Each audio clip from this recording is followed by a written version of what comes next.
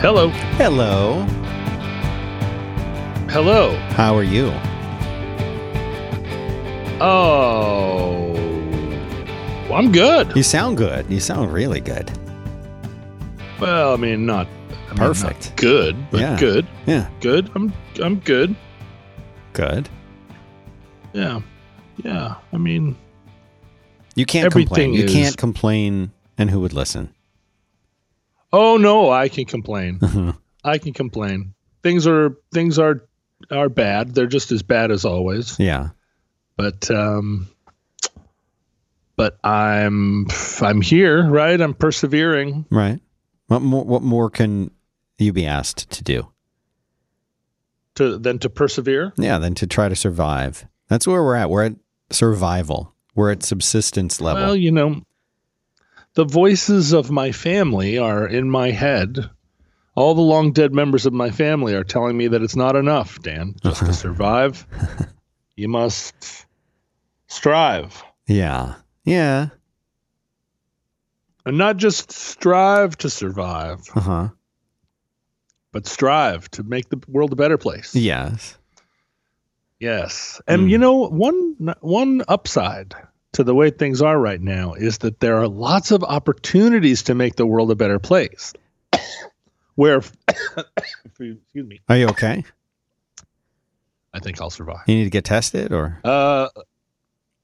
No, that was an example of someone in this house made brownies Oh. last night, which is not usual. I haven't had a homemade brownie in an uncountable number of years. You mean But like not from a brownies mix, got not made. from a mix, but actually from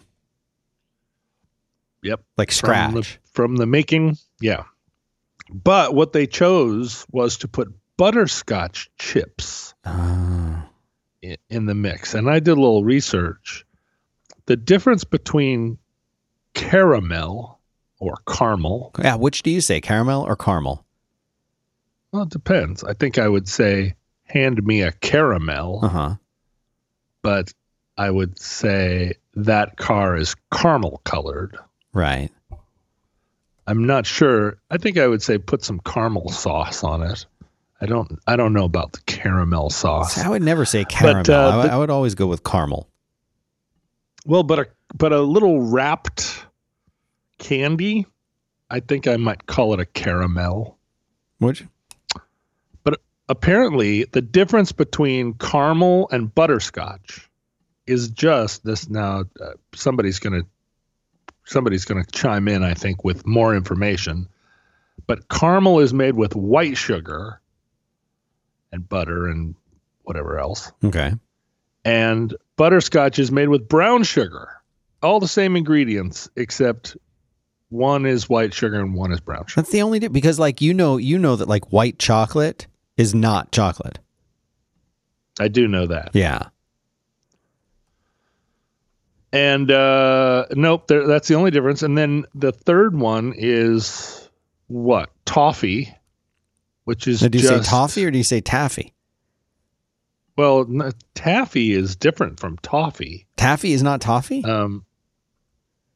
No, I don't think so. Oh. I think toffee is like, isn't it saltwater candy? Saltwater, but I thought that was the same. How do you spell taffy and toffee? Taffy is Taffy.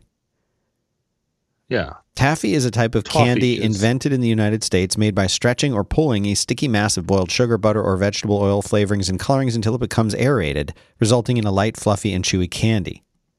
That's taffy. Right. How do you... Okay, not taff- to be confused with toffee.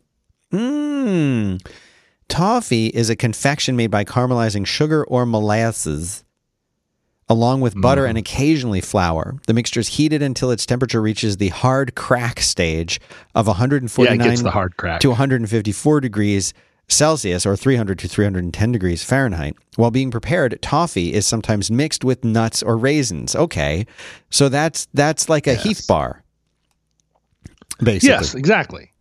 Toffee is old people candy. Now, how's that not but peanut it's brittle? Well, peanut brittle is just toffee with peanuts. With peanuts, right? Hold on, I'm gonna look that thing up. Because but that's the thing. Toffee is just butterscotch that's been cooked to the hard cracks. That's it.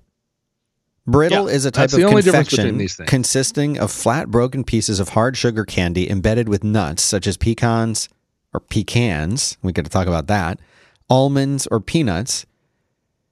It has many variations around the world. I didn't know that either. So pretty interesting. But that's not praline. Well, pralines are a kind of nut, and I think I think all of these candies that we're discussing are all basically the same thing: sugar and butter, but not taffy. Taffy is different. No, it's not. Taffy's different. Well, it's got butter. Taffy's different. Okay. These are going in the show notes. Right now. Putting them in. So if anyone wants to do further research, they can. Okay, so taffy. Wait, are we talking about toffee or taffy originally? Not any of those things. We were talking about butterscotch, which is what they put in and when I say they, I mean, the mysterious people that live in this house with me put butterscotch chips in the brownie mix. Okay. And so how do you feel about that? How do you feel about that, John? Well, what I feel is that if you had put an equal mix, when I say you, I mean they, and when I say they, I mean them, had put an equal mix of butterscotch chips and chocolate chips, then we would be talking about a different thing. Yeah. There are nuts in these brownies too, which I used to object to, and now I don't. When I coughed a second ago, it was because a little fragment of a nut from these butterscotch brownies got caught just tickling me in the back of my throat, and I had to expel it. It was not coronavirus. It was a butterscotch brownie nut that made its way to the back of my throat. I don't have enough coffee, and there aren't enough chocolate chips in these butterscotch brownies. I would not pick butterscotch in general. I wouldn't kick it out of bed. And I would pick toffee because I like a Heath bar. And when I get a Blizzard at Dairy Queen, I get my Blizzard comes with Heath bar and Butterfinger, because I very much associate getting a Blizzard with then spending an hour trying to get toffee out from between your teeth. But those are the best Blizzards in my estimation. Heath bar and Butterfinger. Now, I want to butterscotch? Yeah, that doesn't sound. Let me roll this back just a second here. Are you, because we've talked about being super tasters and highly sensitive people and that kind of stuff. And so we share a lot of that in common. One of the things that I find it's not offensive, but it's borderline offensive and quite jarring, is when someone adds an ingredient that is not necessarily meant to be there. And you're describing this right now. Like, I'll give you another example. Okay. Oatmeal cookies. Nobody wants just a plain oatmeal cookie. You're going to put raisins in there. But then there's people who will put chocolate chips in there, and I can't abide that. I'm out. Because there's no reason for chocolate chips to be in an oatmeal and raisin cookie or an oatmeal cookie at all. In fact, I'll go a step further. The only kind of thing you should ever put chocolate chips in like that is a chocolate chip cookie. And then if you really insist, I'll put some into your pancakes for you. But that's it. And then if you take a chocolate chip cookie and you start putting nuts in there, now it's a chocolate chip cookie. It's also got whatever, walnuts, whatever people put in it.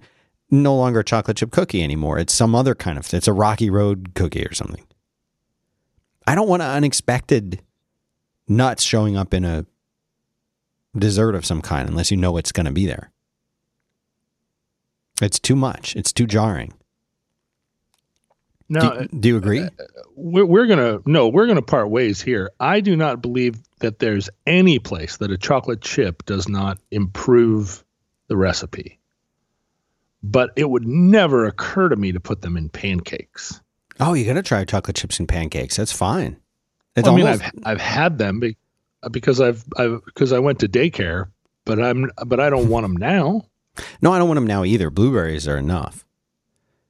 Now blueberries, I can put in any kind of muffin, yes, or pancake, but a chocolate chip muffin. Where do you stand on a chocolate chip muffin? There is no such thing. That's horrible. There's no reason to talk about that. I'm afraid that there are chocolate chip muffins, and they're quite delicious, including chocolate muffins with chocolate chips in them and on them, which I think are like Costco muffins or something that get bought by the pallet around here. You know, Costco is from the Northwest. It's a Seattle company. And so a lot of people up here, I think, got in the habit many years ago of just going to Costco. I mean, everybody in America that has a Costco goes to it, gets in the habit of going to Costco. But up here, it's like my grandmother went to Costco. It's like, wow, no.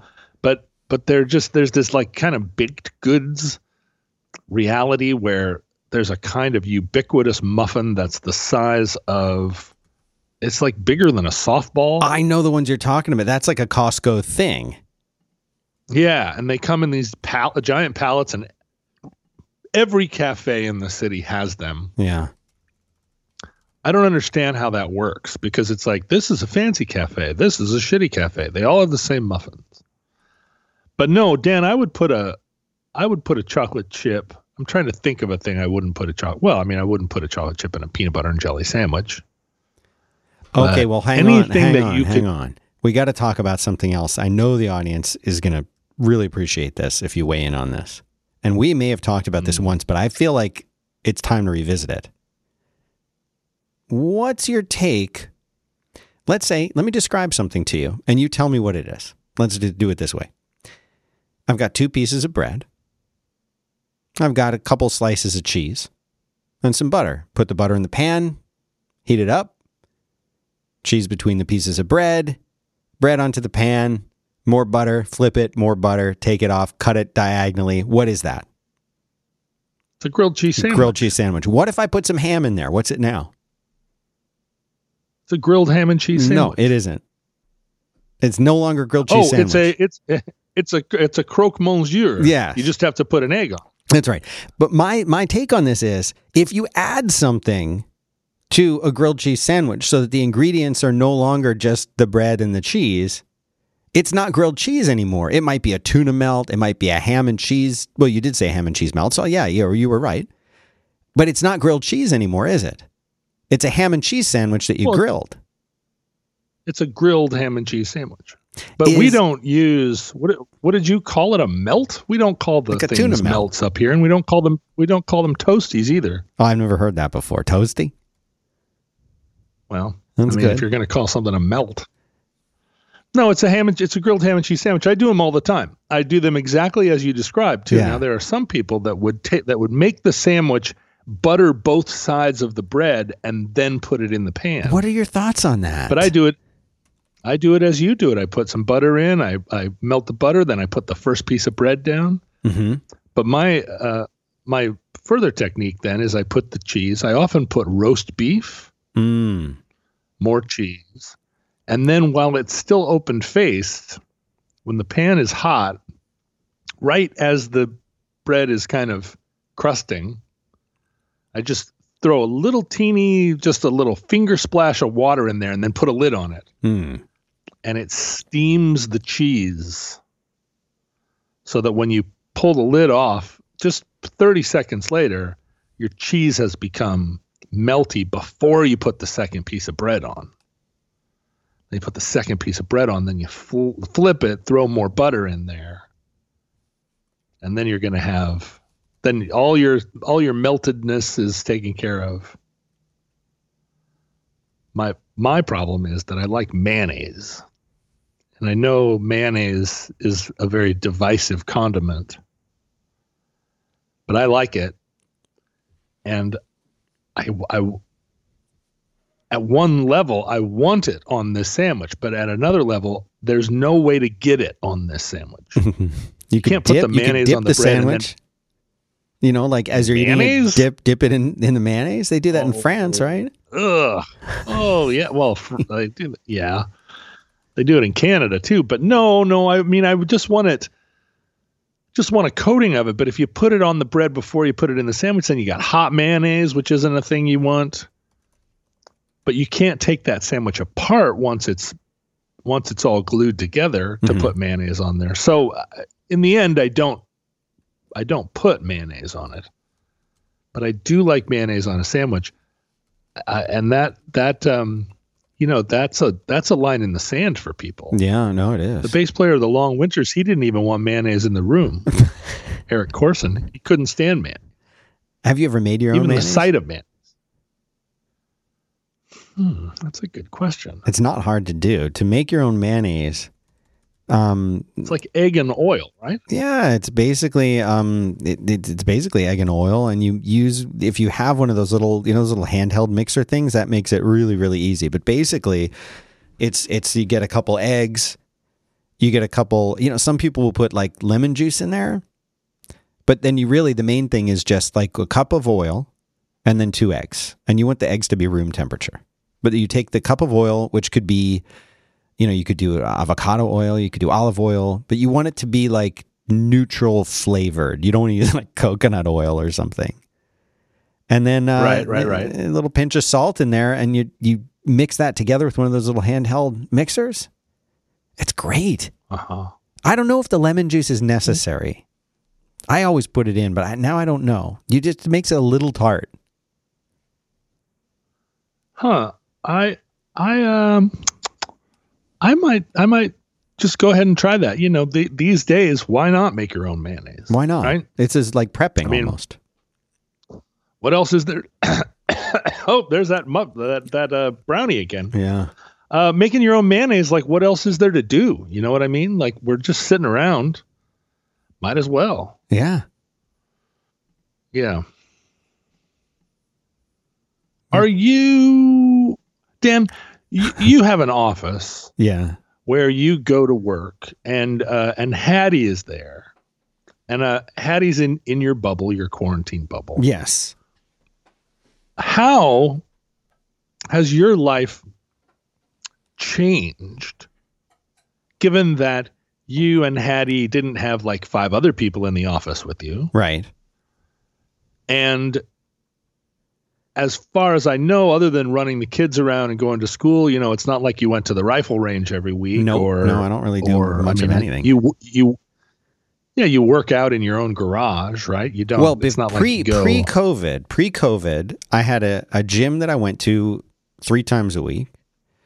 I would usually, try to go to at least 1 or 2 group meetups per week. Like whether that's with local friends or business people, important private business, that kind of thing. And then there occasionally, maybe once every week or 2, there might be an evening gathering or meetup or something I would go to, stuff like that.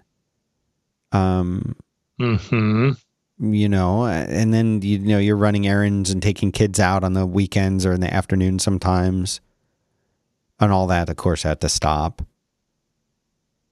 But really, practically, compared to somebody that had a job in a big business that they went to, that had a bunch of activities that were very social, that went to bars, that went to church on Sunday, that were like their kids were on the football team or whatever, compared to somebody who has been dramatically impacted by COVID, would you describe yourself as being dramatically impacted by it? No, not dramatically. Moderately. And basically all of the recreational stuff that I did, that's basically gone. Can't go to restaurants, can't meet with friends, the same stuff everybody's dealing with. But the fact that I have a small office where anyone who would be working in here is in the bubble, in my bubble of safety. Yep. But, there's a lot that I was doing with my kids that they can't do. All the activities that they were doing is gone. And then personally, you can't meet anybody. You can't do anything. I like that. Personally. That sounds like something my Aunt Julia Lee would say. Yeah, we're going to personally. I'm meeting a friend tomorrow, and we're gonna be outside, like 300-400 feet away from each other, wearing full hazmat stuff so that we can get a coffee. And that'll be probably the second time I've done that since COVID started. That sucks. That just sucks. But as far as my work or my essential necessary activities, they're not really changed. Now when I go to the grocery store, the people bring it out to me in a cart, and we deal with whatever crap produce they decided we should get instead of the good stuff. Right. What about you? Well, I was not somebody that had very many daily routines. Having your kid not be in school definitely is a dramatic thing as a kid owner. Right. But after the initial trauma, and by initial, I mean the 4 months of concentrated trauma of watching the school districts figure out how to do distance learning, and watching my daughter and trying to help my daughter through learning how to be on computers. Right.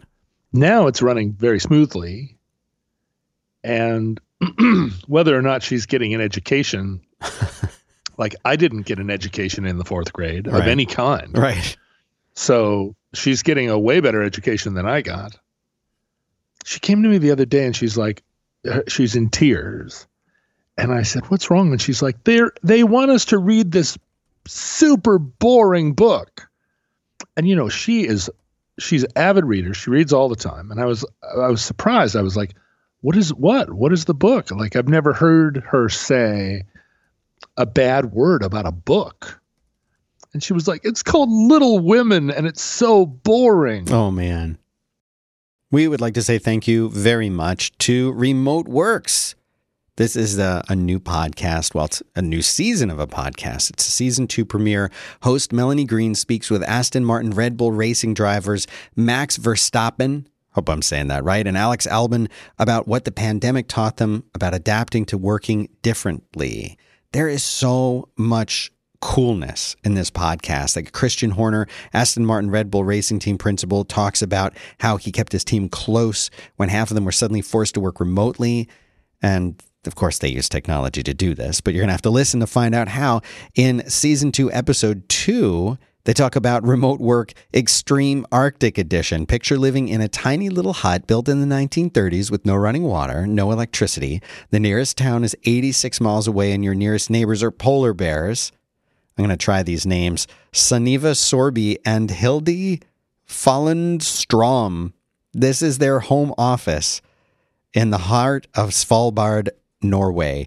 This is the kind of stuff that this show, Remote Works, is going to tell you about. It is so cool.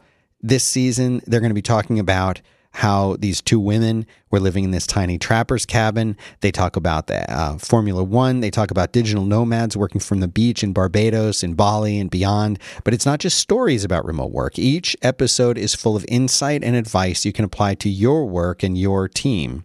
Distributed work brings challenges, but it also represents opportunity. And that's what Remote Works is all about, helping you find new ways to work, collaborate, and discover new possibilities. I got a sneak peek of season 2 of Remote Works. I thought it was so cool. I love podcasts. I mean, here I am making them, but this is the kind of podcast I really enjoy listening to. So if you want to listen, and I suggest you give it a try, search for Remote Works anywhere you listen to podcasts. There is a link in the show notes, but that's all you need to do is just your favorite podcast app or player, search for Remote Works, and check out season 1 and now season 2. Really appreciate their support. Thanks very much to RemoteWorks for making this show possible. And so I went in and sat with her and said, well, why don't I read a chapter aloud to you, and we'll see if we can figure out what it is about it.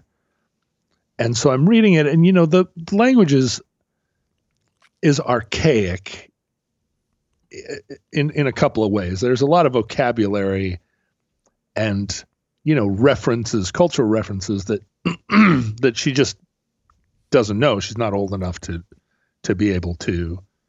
She's a fourth grader, and it's a little bit above her pay grade. But she's going to this mixed class, so it's fourth, fifth, and sixth graders, and the teacher is kind of trying to have these group assignments that works for everybody. But I doubt very much that there are many kids in the class that are like at the reading level where they can really absorb a lot of what's going on in Little Women. But also it's one of those books, my kid is used to reading books where the point is the story. So you get to the plot. Language isn't, you're only using language to get to the plot as fast as you can. So the books are just designed around, Margie said, hurry up, get on the horse. Jane said, the horse needs hay. It's just like so-and-so says, and then action. So-and-so says, action. And Little Women, every sentence is constructed like it starts with a quotation mark, and then the sentence is, someone needs to tell the teacher that I am, that I would be humiliated if they ever noticed for a second that my pickled limes had, fallen out of my desk and rolled across the floor, bemoaned Joe. And so you never know who's talking until you get to the end of the sentence. Okay, yeah, I see what you're saying. Right? It never says Joe said. It's always like long involved sentence about someone's, some social problem that a 19th century girl is having in her, all girls school. Mm-hmm. And then at the end, there's a couple of adverbs and 4 adjectives before it gets to who's talking. Anyway, she and I worked on this. Just kind of trying to decode not just the language, but like the patterns of the language. So here, when you start reading a sentence, if you're not clear who's reading it, it's okay to like look ahead and see who it is that's speaking. Yeah. And then reflect back and read the sentence again, but it's a style of, I was explaining to her, like, this is a style of reading that the book is not just about the plot. We're not going from action to action. It's not adventure to adventure. This is a book about manners.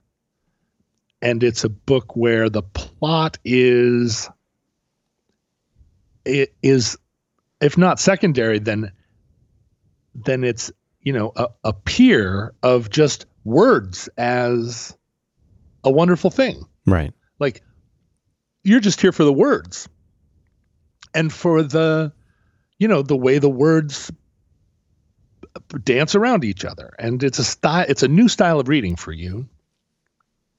And I know it's exasperating because you can't just glide over it like you do Beverly Cleary or there's just, she's read so many books that are just like, the little ocelot children go to the moon. It's like, yeah, I mean, sweetie, there was going to come a day. I know there are 42 books in the Ocelot Children series, but there was going to come a day when you'd read them all and it was time to move to the next thing. And I don't know if Little Women is exactly what I would have picked for her.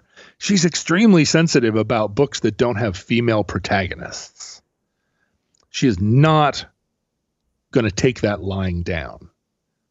And so, a lot of the books like, hey, well, let's read Tom Sawyer. And she's like, well, I'm not sure I want to read a book about a guy named Tom. And I'm like, well, I mean, there are girls in Tom Sawyer, but like she's got strict standards about. I mean, it was one of the reasons she didn't want to read Lord of the Rings. Is like there are no girls in Lord of the Rings. I'm like, they're the elves. Yeah, there's some girls. The elf princesses. She was like, meh. In The Hobbit, there are barely any girls. I was like, you love Star Wars, and there are barely any girls in Star Wars. And she's like, not true. And she runs down all the girls. And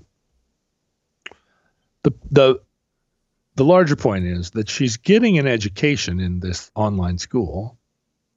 But as for me, did the quarantine affect me? Is it affecting me? Yeah. A huge part of my life is going out at night, going out to see shows, going out to perform shows, going out with friends that are in show, that are in like the making of shows. Right. And talking about shows and whose shows are whose. I mean, I woke up this morning and there was a text from a friend that was like, before Jim joined Built to Spill, what was his band? And I was like, Voodoo Gear Shift. And he was like, no, the other one with Denise. And I was like, oh, the Delusions. And he's like, yeah, the Delusions, right. And he's doing a show where he wants to talk about people that are doing shows, but he's doing it online. He's on somebody else's podcast. And that's a conversation that we would have once had at a bar. Whether or not it makes the world a better place, who knows? But all the stuff around shows, Dan, I mean, that's been my whole life your whole life since 1991, yeah. At least. Shows. And I got no shows, 0 shows. This is the longest I've been, this last 9 months, the longest I've gone without seeing a rock show since I was 15. And it's the longest I've gone without seeing a rock show times about 4, When I went on my long walk, I didn't see any rock shows for 6 months. But the first thing I did when I got back to Seattle was, I think the second night I was back, I went to a rock show. So that has changed my life in a major, major way. But it doesn't feel like it's changed my life in the way that other people's lives have been completely interrupted. Because there are plenty of times plenty of nights I didn't go to a show, right? So it's not like I don't go to work anymore, or I don't go to church anymore, or I don't that my life is completely upended. It doesn't feel like it. It feels like we turned a corner. And in a way, it just feels like I moved to the suburbs. Oh, I can totally see that.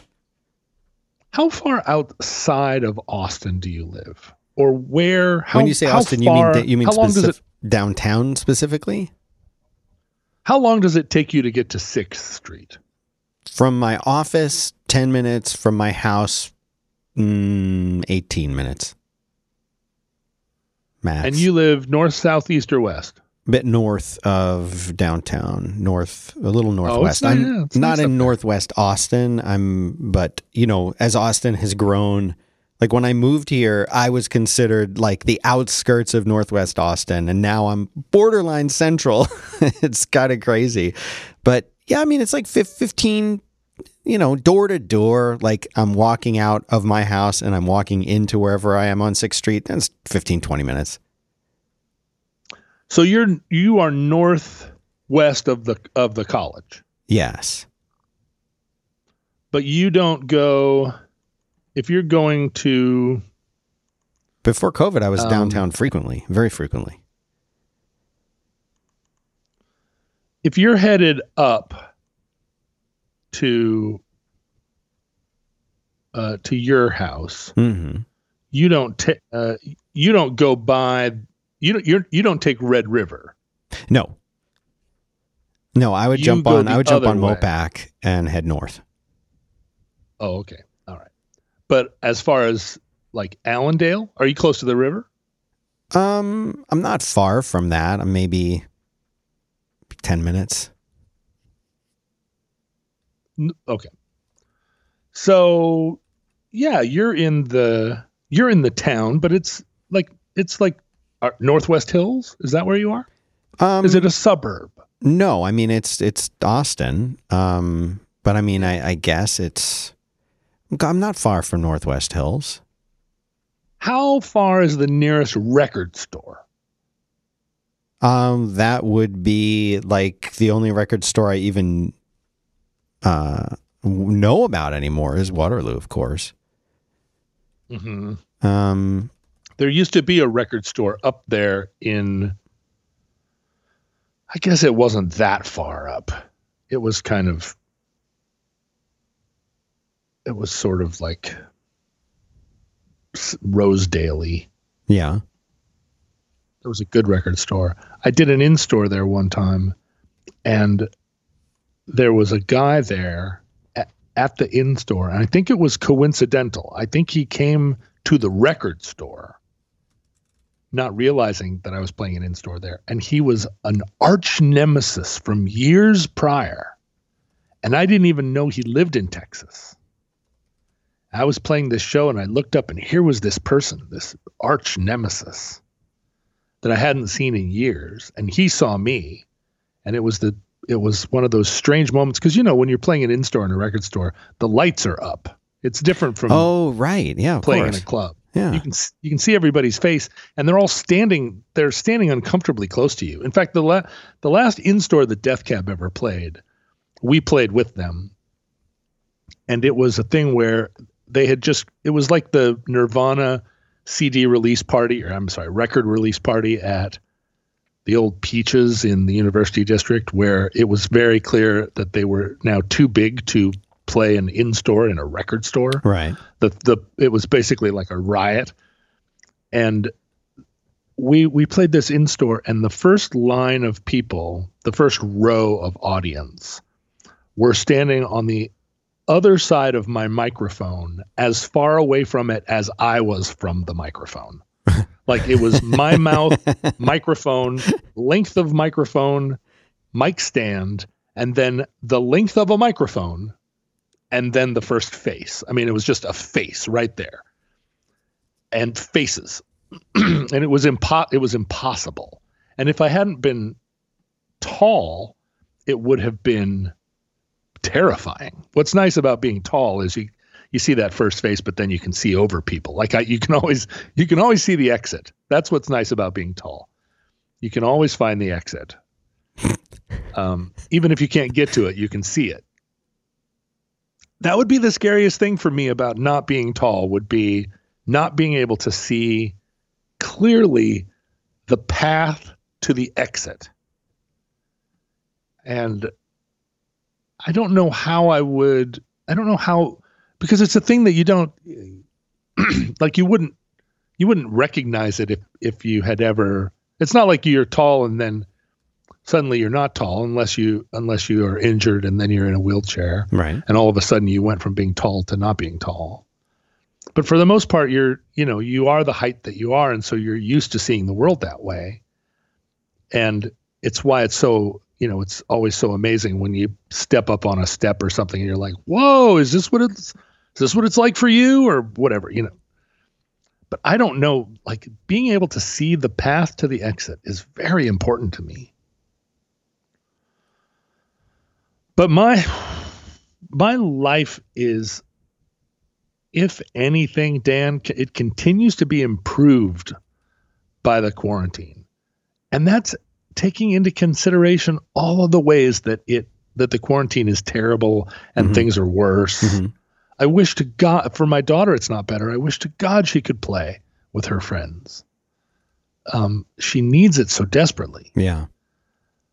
But for me, like not having to go to, and it's changed my vocabulary. I now feel like, I have to go to shows, and I don't have to go to shows.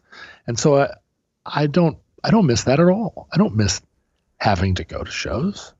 Shows aren't convenient for you. You know what I mean? Like right. Your friend's band comes to town when they come to town.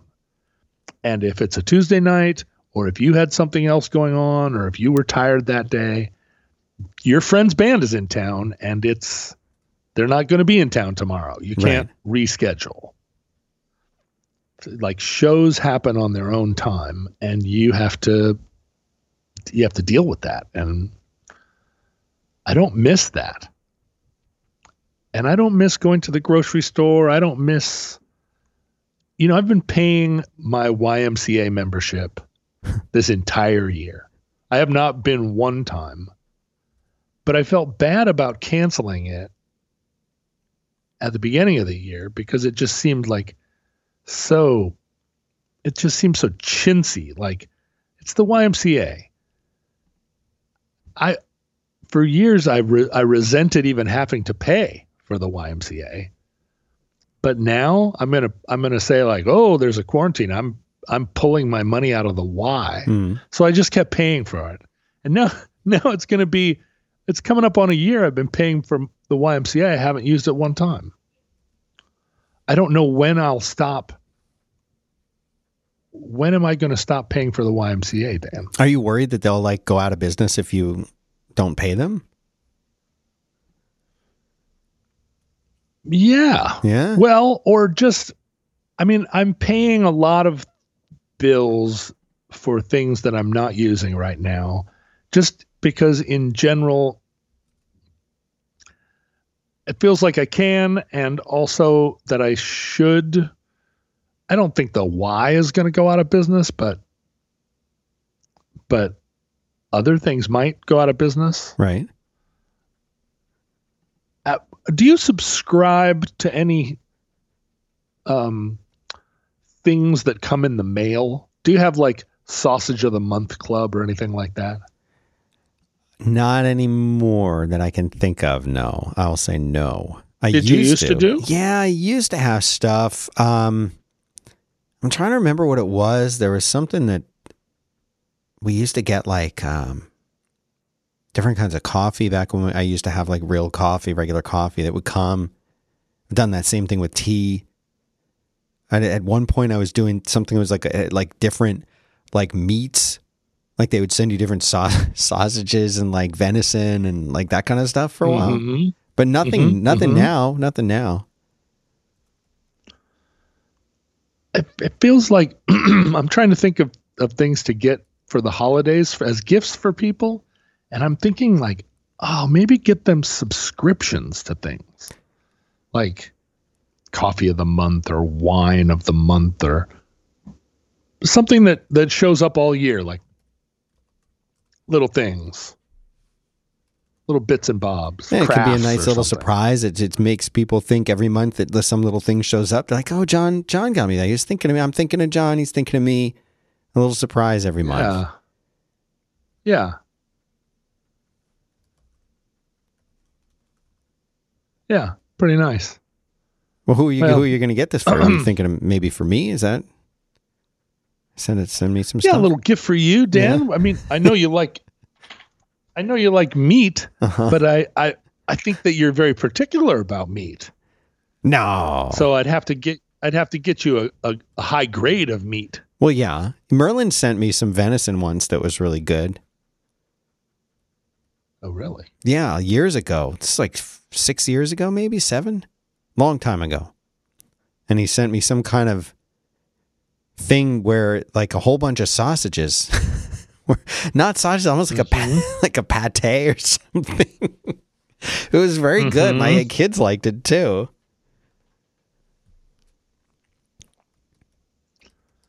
Well, yeah, let's see. It hadn't occurred to me to do, but a few years ago here at the house, we had a thing where all the relatives came over for Christmas, and everybody bought a bunch of presents for the baby because she was 6 years old. Yeah. And everybody loves a little girl. And everybody bought presents for each other too, out of that feeling of well, Granddad's coming, so I guess everybody's going to get him a pocket knife, a keychain flashlight, and a set of wool socks.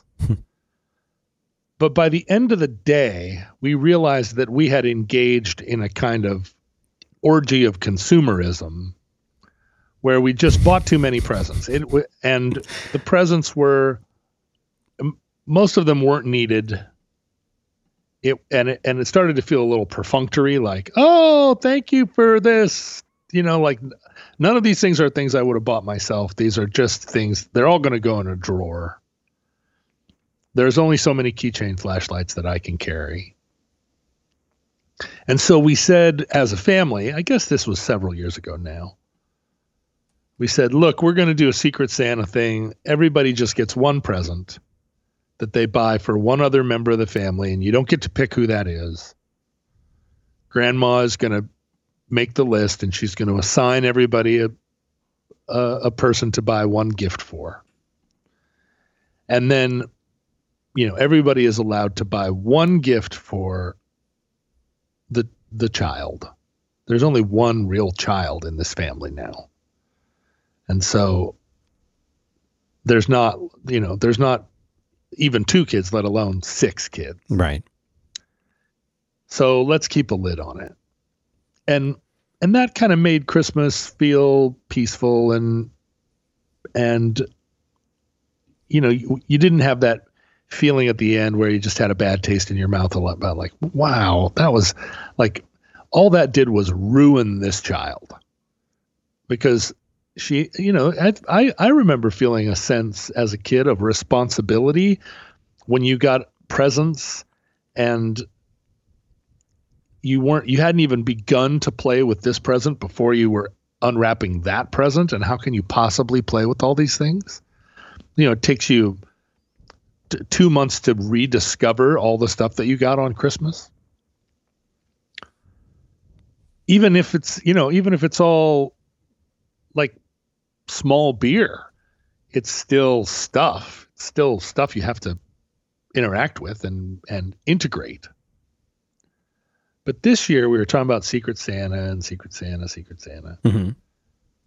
And gradually we just kind of realized like, there's nothing else to do. We don't have anything else to do. No one has gotten there's not been any fun. Nobody's gotten any rewards. We haven't gone to a single birthday party in a year. We're not allowed to play. We're not allowed to hang out with our friends. Why would we restrict Christmas? Like, if you want to get a present for somebody, go for it. And now, as I'm sitting here talking to you, Dan, I'm feeling like, why wouldn't I just get presents for everybody I know? Everybody I have an address for. Mm-hmm. Send them something. Keychain flashlight, something. I mean, do you celebrate Hanukkah? That's today is the all first 8 day days? of Hanukkah. Yeah, all 8 days. I know.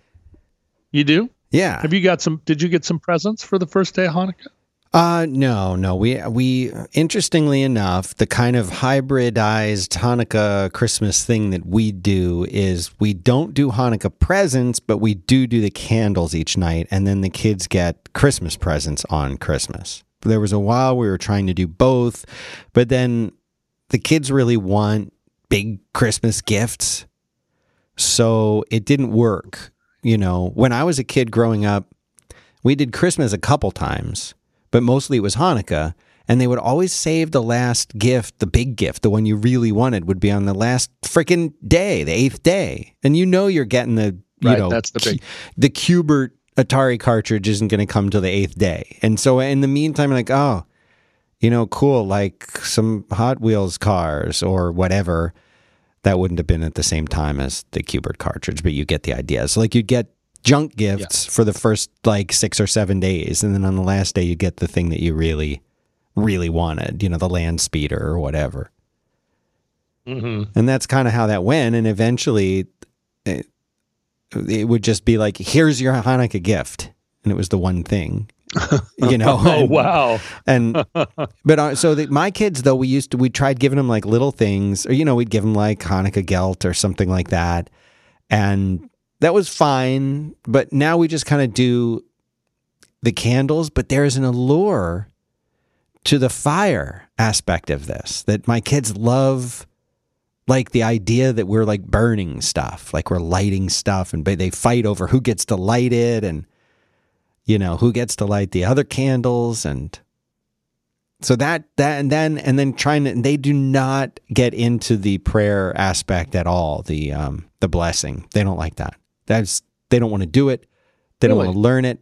I'll have them repeat it back to me, and they don't want to do it anymore. So I don't know how to encourage that. I don't know how to get them to get into it more. So we mainly do just Christmas. Tradition. No. How do you get kids into tradition if they're not? Do you celebrate other traditions? Do you have family traditions? There are some, like, breakfast tacos every 2 weeks. Is that a tradition? Mm-hmm. Little things like that we do. Thing. Take the trash out when it gets full is an important tradition in my household. All right. That's a good tradition. That's from your people, right? Yeah. People all the way back. That's when my great grandparents first came to the country, they started doing that.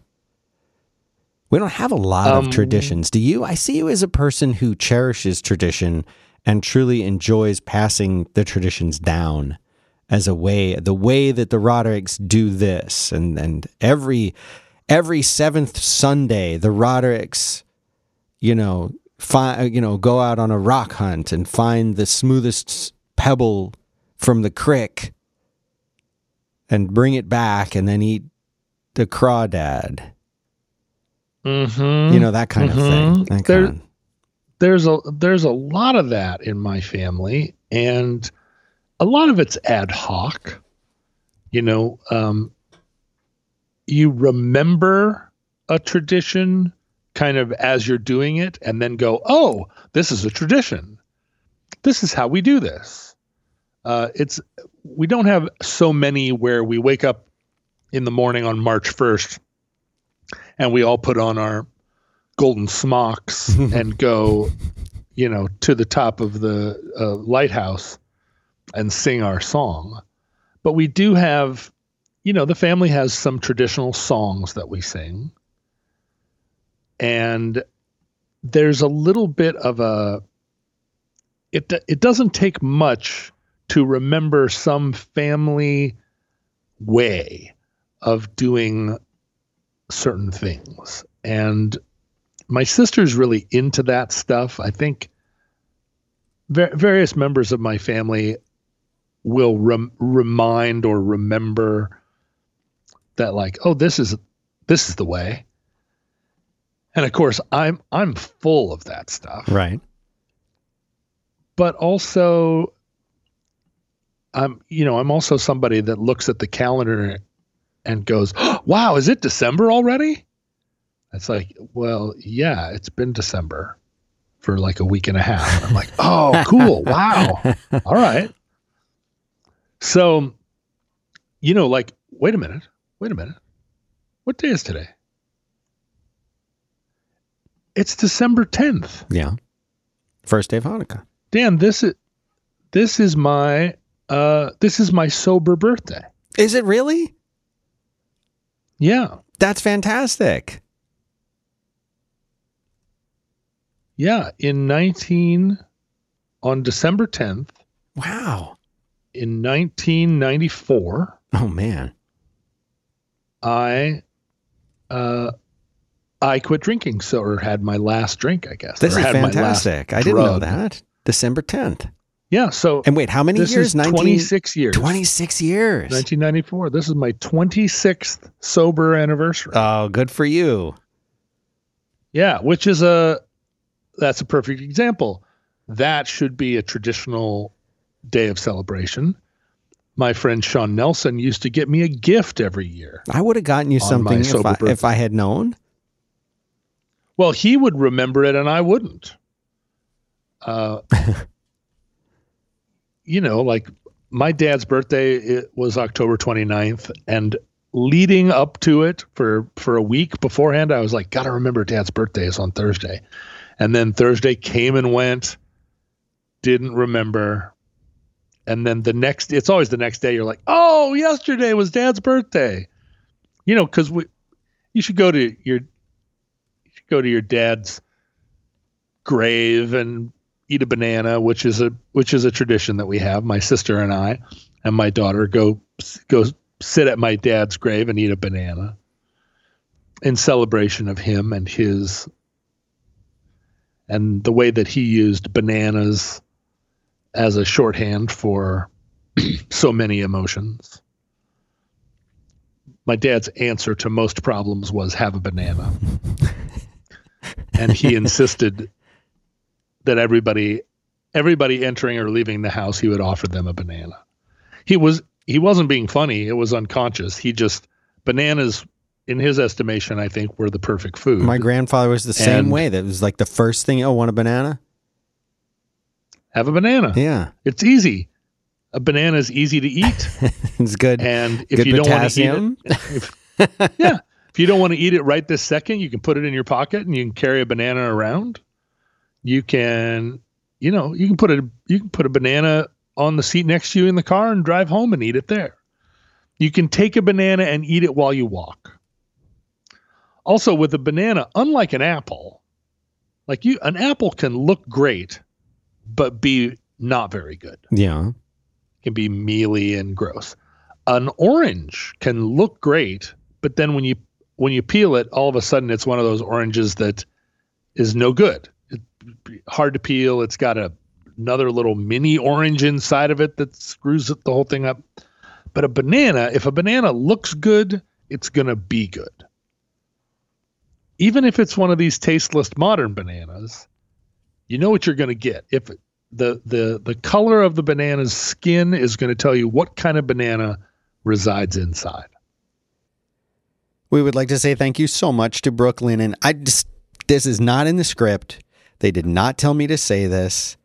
This is a completely just coming from my own heart and preferences. These are my favorite sheets, and I think they're the best sheets that I've ever had in my life. They could not pay me to say that. I mean it genuinely. I have one set of Brooklinen sheets. I need to get another one because I refuse to use any others now. None of this is in the script, by the way. Every single time that instead of how many sets of sheets do you have? 2, 3? And you use one and then you wash it. And while it's washing, you put the new ones on. I don't do that. I just continuously rewash and reuse the same Brooklinen set because it's so much better. I tried going back to the other ones and they sucked. And I won't do it. I just need to go get myself a new set of Brooklinen sheets. But you've probably heard me talk about them before. They're the home of the internet's favorite sheets, but they also have towels, which I've got a couple of now. And those are also amazing. This is a way to give your daily routine a little something extra, right? With varying levels of plushness, the towel of your dreams is waiting for you. Isn't that cool? And with all this extra time that we're spending at home, it's nice to invest in a little extra softness, a little extra absorbency. Sure, why not? And this is the thing. You've probably been thinking, I could spruce up my bathroom a little. I could make it into a miniature spa. I'm here all the time now. Maybe make it a little bit better. Or maybe I'm trying to get a routine back in my life, right? And so with these super plush towels, it's like they're, giving you a little hug to start off the day maybe. Anyway, there is such a value to having a routine and having things that you enjoy and things that bring a little bit of joy to your life. So I think you should try these towels out. They're very cool. Don't forget the sheets, but now you're going to find all the comforts of home, including these ultra soft towels. Brooklinen is so confident in their product that everything comes with a lifetime warranty. So you don't have to worry. Something happens, they're going to take care of you. So here's what you do. You go to brooklinen.com, B-R-O-O-K, Brooklinen, L-I-N-E-N, brooklinen.com, and you're going to use promo code ROADWORK, one word, and you will save 10% off your first order. Pretty cool. So that one more time, brooklinen.com, promo code is ROADWORK to save 10%. Brooklinen is everything you need to live your most comfortable life, and take it from me, I really like their stuff. Thanks very much to Brooklinen for making this show possible. But we didn't celebrate that. And we didn't celebrate my dad's birthday. We did not have a banana. We didn't go to his grave. And today's my 26th sober anniversary, and I have no plans to celebrate it. No, I would not have noticed it if it hadn't come up in conversation. And I don't know what I would do.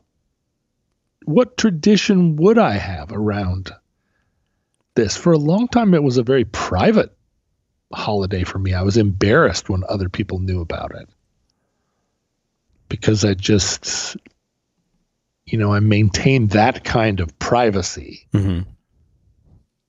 All of the I have very little privacy in terms of telling you or our listeners about the troubles I've had, the things I've been through. There are very few things that I keep private from people. A lot of the things I talk about are things no one would normally say to an open microphone. Right. Absolutely. But I'm not shy about it, and I feel like it makes the world a better place to share. Well, and a lot of things, John, a lot of the feedback that we get are people who really, truly appreciate how open you are and how much you do that kind of thing. I think that's what makes the show special. Yeah, it's the fundamental principle of these shows and why podcasting is good, I think, is that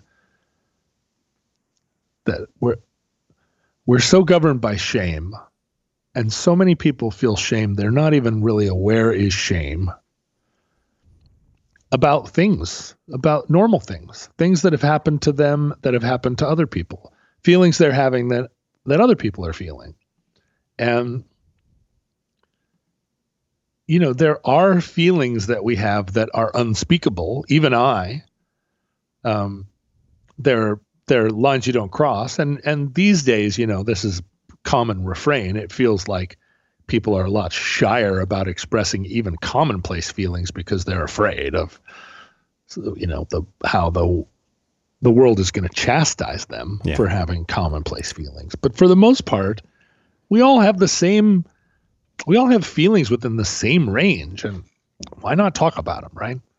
But I do keep private, and I'm an extremely private and even secretive person about a certain class of things. And it usually is like something like my sober birthday, those words I would never put together for myself. I don't think of it that way. I'm saying it that way because I'm trying, it's a shorthand for what it is. But I don't think like, it's my sober birthday. And I would never normally reveal it. And for many, many years, nobody knew about it. Sean Nelson only knew about it because it came up in conversation one time early on, and he just bookmarked it in his mind because he's a gift giver or a generous person. He gave me a lighter once, like an engraved lighter that had my sober anniversary engraved on it back when we were all smokers. And giving somebody a brass lighter was like, I had a brass lighter. You could always use another one. But why that would be, why I would keep that a secret and to reveal it, to have that date be known by people would feel more intrusive to me than talking about,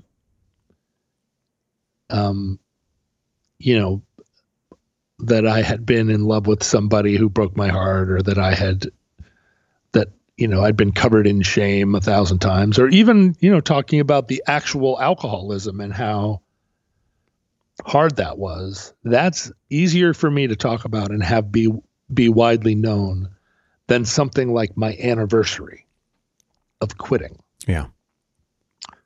I don't understand that, Dan. I don't understand what the types of privacy are, and why Or why you feel the kind of sense of privacy about certain things and not other things.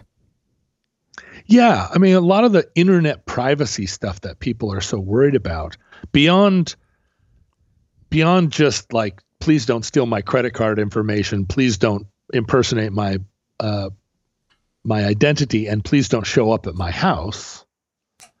Beyond those three things, I'm not super concerned with internet privacy.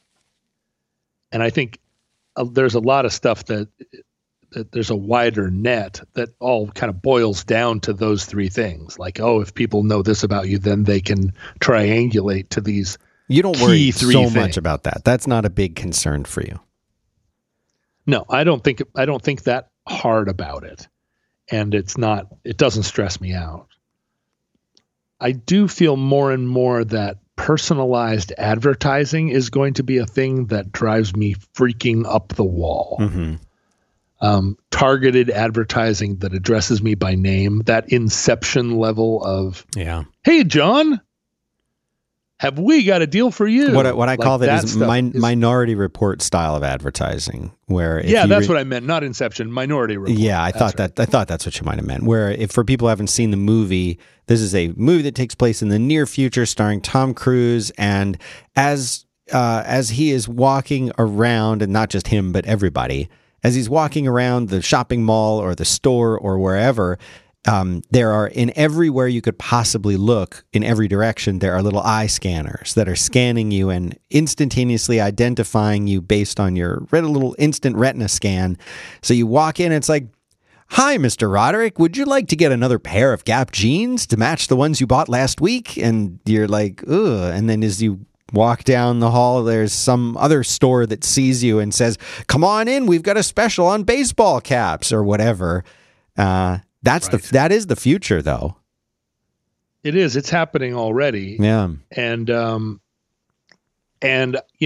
hate it. I don't know if you've noticed on Twitter, but Twitter just rolled out a new program where every fourth tweet that you see is an ad. We both tweeted the same day, and I didn't see yours until later. We were both complaining about the same thing. It's the worst. It's the worst. It's the worst. But somebody, and I don't remember who, but somebody, replied me and said, just block every Twitter account that feeds you an ad. And so I started doing it, and at first it just felt like, oh, this is satisfying. I don't usually block people anymore. I just mute them if they're rude. Mm-hmm. But to just like every single ad, block McDonald's, block Audi, block Chase Manhattan, block, just blocking all these accounts. And I started to realize like, oh, I just blocked McDonald's. Like I'm never going to see anything from McDonald's, and I feel nothing. I mean, that's great. Like not only will they're targeted, because Twitter isn't throwing these ads up. What they're doing is they're throwing up tweets from the social media account of Chase Manhattan Bank.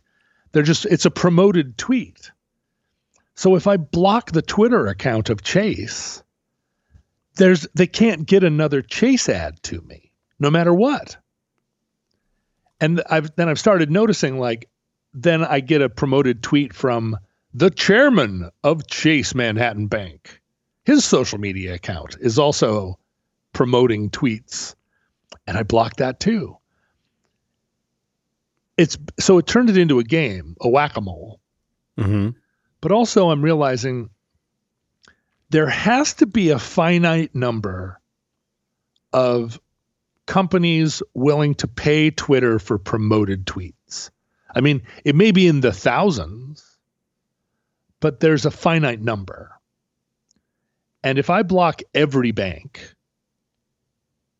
then they can come out with tweets from the chairman of the board of the bank. But if I block those, Chase Manhattan is going to run out of ways to get tweets to me. And eventually, I've already noticed it. the promoted tweets in my feed are starting to be like MIT's Department of Math, Advanced Math has a new puzzle that they're, like the promoted tweets are starting to be weird. And I don't know within Twitter. I mean, they're not going to let this happen for long, right? This seems like a bug that it hadn't occurred to them. Eventually they're going to say, you can't just block every company. Maybe they won't. Maybe they'll just change their algorithm. So it's like, this isn't a promoted tweet anymore. This is just a straight up ad right in the heart of your thing. And at that point, I feel like I got to get out. I mean, I already feel like I got to get off there. But that Minority Report business, I bought a thing from Nordstrom Rack 6 months ago, and they send me an email every couple of days. It's like, hey, we found a shirt that we think you'll like. It's like, oh, fuck off. No, you didn't. No. But I don't want to put like an email filter that blocks stuff from Nordstrom.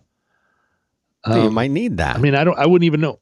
Well, I wouldn't even know how to do it. I mean, I email with Pete Nordstrom all the time. I don't know if I can't just keyword the word Nordstrom. This is Seattle. The Nordstroms are all around us. You can't cut yourself off from the Nordstroms. Nothing's going to get done around here. No. Nordstroms are running the show in a way. So I would have to block the words Nordstrom Rack in quotes. But sometimes, Dan, I'm looking for those good deals. Oh, that's the problem, is that they send you something and there's that 5, 10, maybe even 15% of the time that you actually do want it.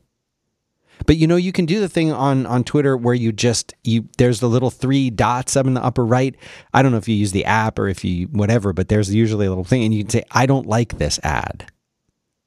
So you're not blocking, you're just telling them that you don't like the ad. And that way you're not blocking the account that promoted the ad. You're just telling it you don't want to see that ad again. Well, but I don't want ever to see an ad from McDonald's. Well, then block McDonald's for sure. Guess, but I'm saying for Nordstrom or something like that. Yeah. Right. I don't, what I'm afraid of with that is that what I'm helping them do is figure out the ads I want, which is that's not a thing I want to help Twitter do. Is help them refine their ad platform. Right. And I don't, Dan, I don't know if you feel this way. You're an internet pioneer. You were on the internet from a young age. Yes. I remember asking you one time a while back, I was like, what generation of podcaster am I? And you wrote back and you said, you're definitely not the first generation of podcaster. And I think you said you're not the second generation. When did you start? When was your first? Now, was your first podcast episode? When did you guys start Roderick on the Line? Because somebody tweeted to me and said Roderick on the Line came from the time that you guested with Merlin when I was out, I think for when my boy was born or something like that. And Merlin had you on as a guest or something, and they were saying that Roderick on the Line came from that, but I thought that was pre-existing. I thought Roderick on the Line was before that, and now I'm very confused as to what actually happened. But I would say you're either second or third generation, if I had to guess. Yeah, that's what I think you said to me when I asked, because I had read something where I was like, oh, there's a sense of podcasting as like generational. There are people who are saying this is a first generation podcast or whatever, which I thought was which interested me. But according to Joken's Roderick on the Line episode page, the first episode that he has was actually Back to Work, episode 31 in 2011, in August of 2011, August 30th. You were out, and I was a guest. It's called You Can Polish AC/DC All Day Long. And then the first Roderick on the Line show was little more than a week later, the 9th of September, 2011. We recorded episode 00, the debut, Suit of Vomit. So August of 2011 is when I got in the game. But Merlin beforehand, I think you'll remember, had his short-lived TV show, The Merlin Show.